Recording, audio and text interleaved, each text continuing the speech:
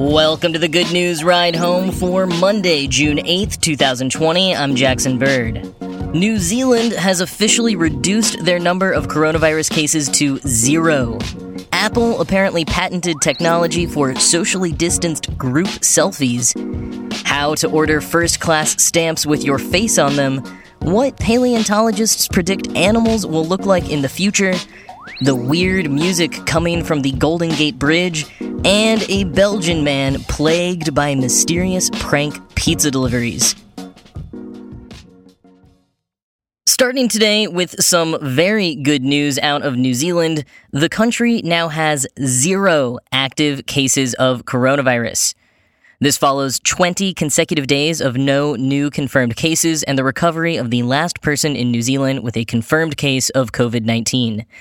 Quoting NPR, "The latest announcement, which brings the country of 5 million to its lowest alert level, means that large public gatherings, such as concerts and sports events, will be allowed for the first time since March 23rd, when Ardern announced a nationwide lockdown amid a rising number of daily cases. Restaurants and public transport will also be allowed to resume normal operations," end quote. People arriving from abroad will still be required to quarantine for 2 weeks. And according to modeling by the National Interest, these lifted restrictions will increase the risk of a large new outbreak from 3 to 8%. The model puts New Zealand's chances of eliminating coronavirus at 95%. In total, New Zealand has had just 1,500 infections and only 22 deaths from COVID-19. They've frequently been held up as a model for effective handling of the coronavirus. Prime Minister Jacinda Ardern told reporters, quote, "At level 1, we expect the continuation of recovery. We will almost certainly see cases here again. That is not a sign we have failed," end quote. To help prevent further cases and the potential of a super spreader outbreak caused by the resumption of large public gatherings, the National Interest recommends New Zealanders avoid what some are now calling the 3 Cs: closed spaces, crowded places, and close contact. Hopefully, New Zealand will be able to stymie any large outbreak in the future, but regardless, this is a definite cause for cautious celebration.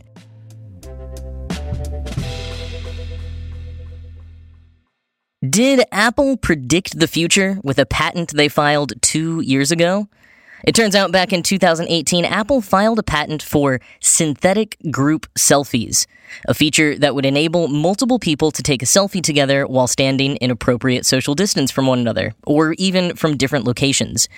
Each person in the group would also be able to create their own versions of the selfie, so everyone gets to choose their own best angle.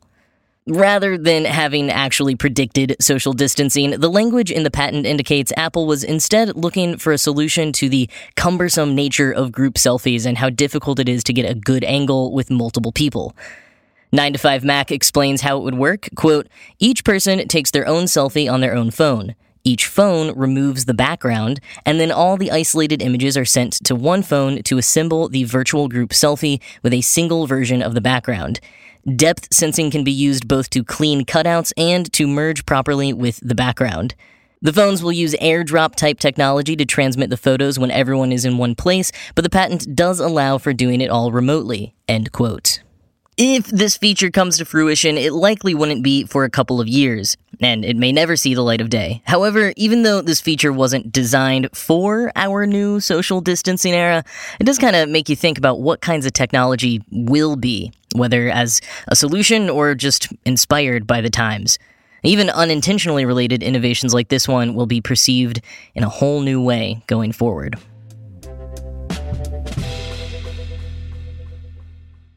If you've ever wanted your face on a stamp, now's your chance.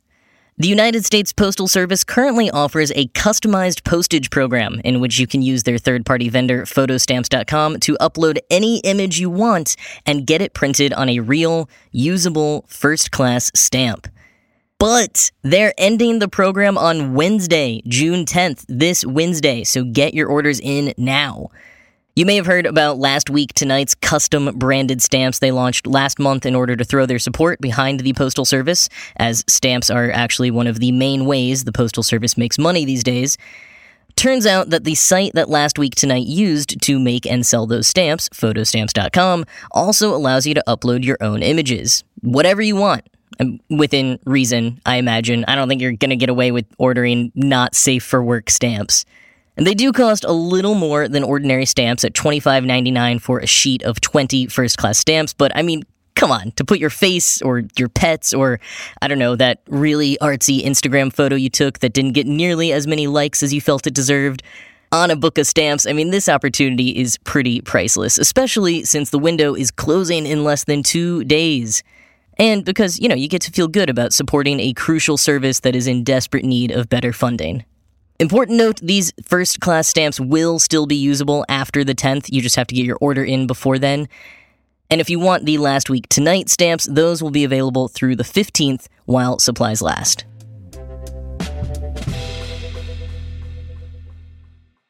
We've probably all spent quite a lot of time recently imagining the future, how our current changes will dramatically change it from what we thought it might be even just a few months ago, or purposefully avoiding any thinking about it.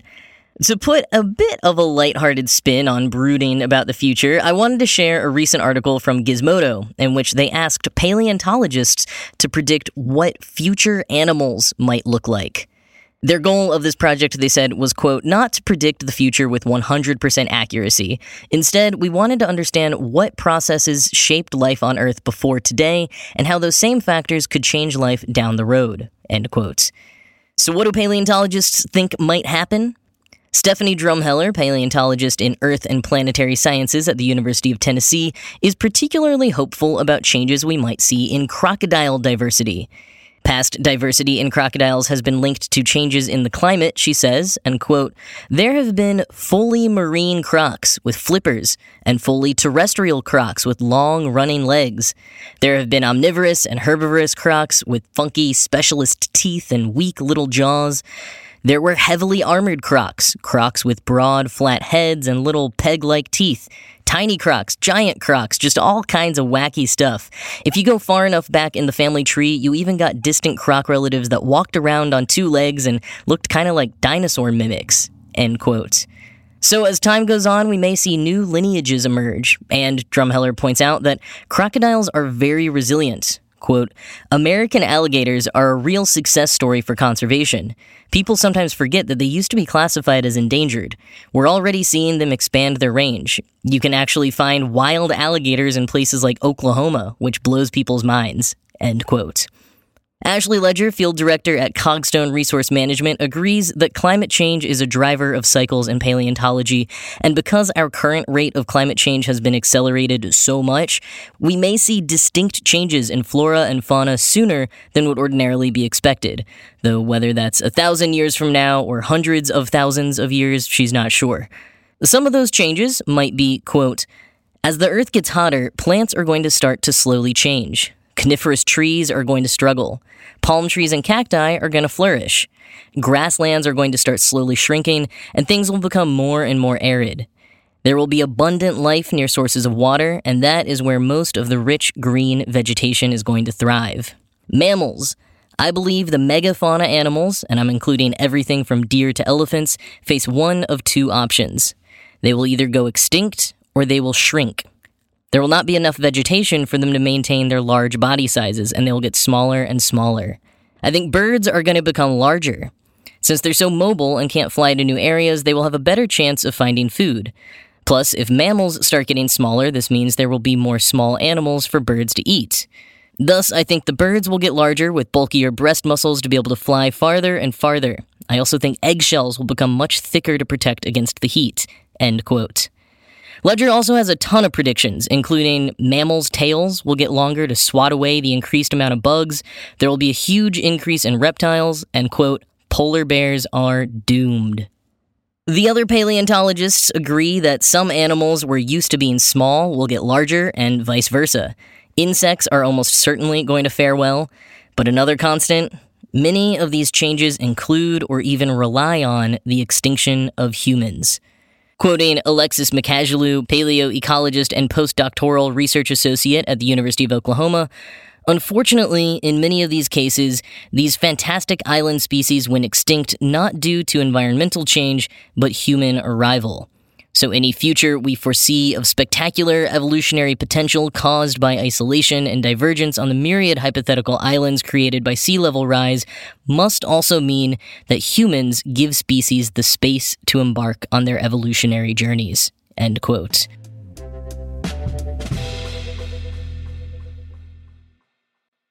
If you live within several miles of the Golden Gate Bridge in San Francisco, this won't be news to you, but apparently the Golden Gate Bridge has become a musician.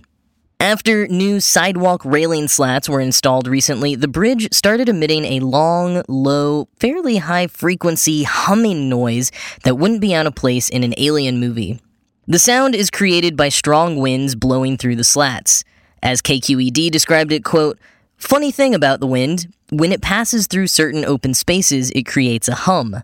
This is how all reed instruments work, and because it spans a very windy gap across the bay, the Golden Gate Bridge is now effectively a giant orange wheezing kazoo." End quote.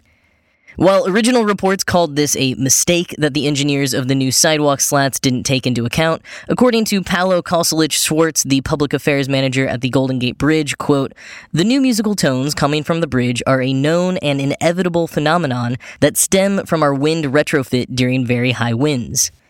He continued, quote, "As part of the design process, the district did extensive studies on the impacts of the project, including wind tunnel testing of a scale model of the Golden Gate Bridge under high winds." End quote. He also added that the aerodynamic retrofit is, quote, "necessary to ensure the safety and structural integrity of the bridge for generations to come." End quote. So, if you live in San Francisco, I guess you better get used to it. Which might be easier said than done, because here's a clip of what it actually sounds like first when you're actually on the bridge.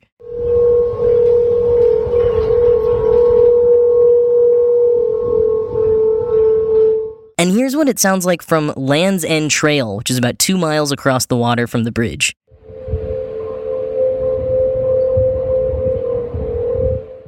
So, yeah, enjoy the new soundtrack to your lives, San Francisco.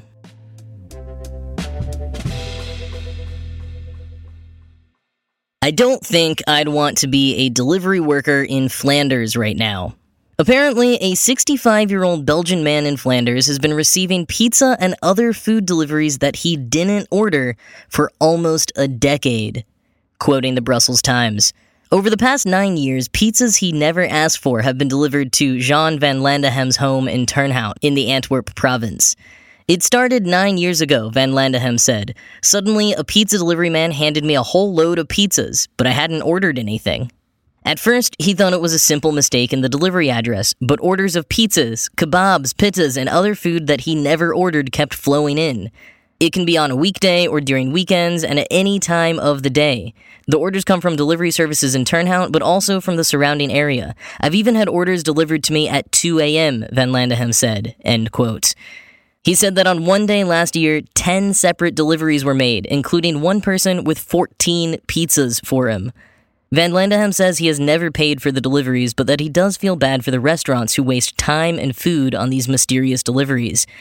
He said, quote, "On the day that 10 deliveries showed up, I did the math. It cost 450 euros, end quote. Even weirder, he has a friend in a nearby town who has also been receiving unordered pizza deliveries for the past 9 years. The deliveries aren't always synced up, but sometimes they're close enough that the two can give each other a heads up. Van Landehem has reported the deliveries to the police a number of times, but no one has any idea who is causing them.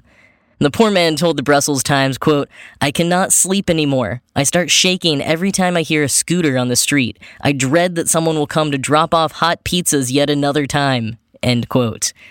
I personally kind of feel like at this point the restaurants should just blacklist his address. I mean, he says that he only buys frozen pizza and has never ordered it delivered himself, so I'm sure he wouldn't mind. Like, usually surprise pizza is a good thing, but this just sounds miserable.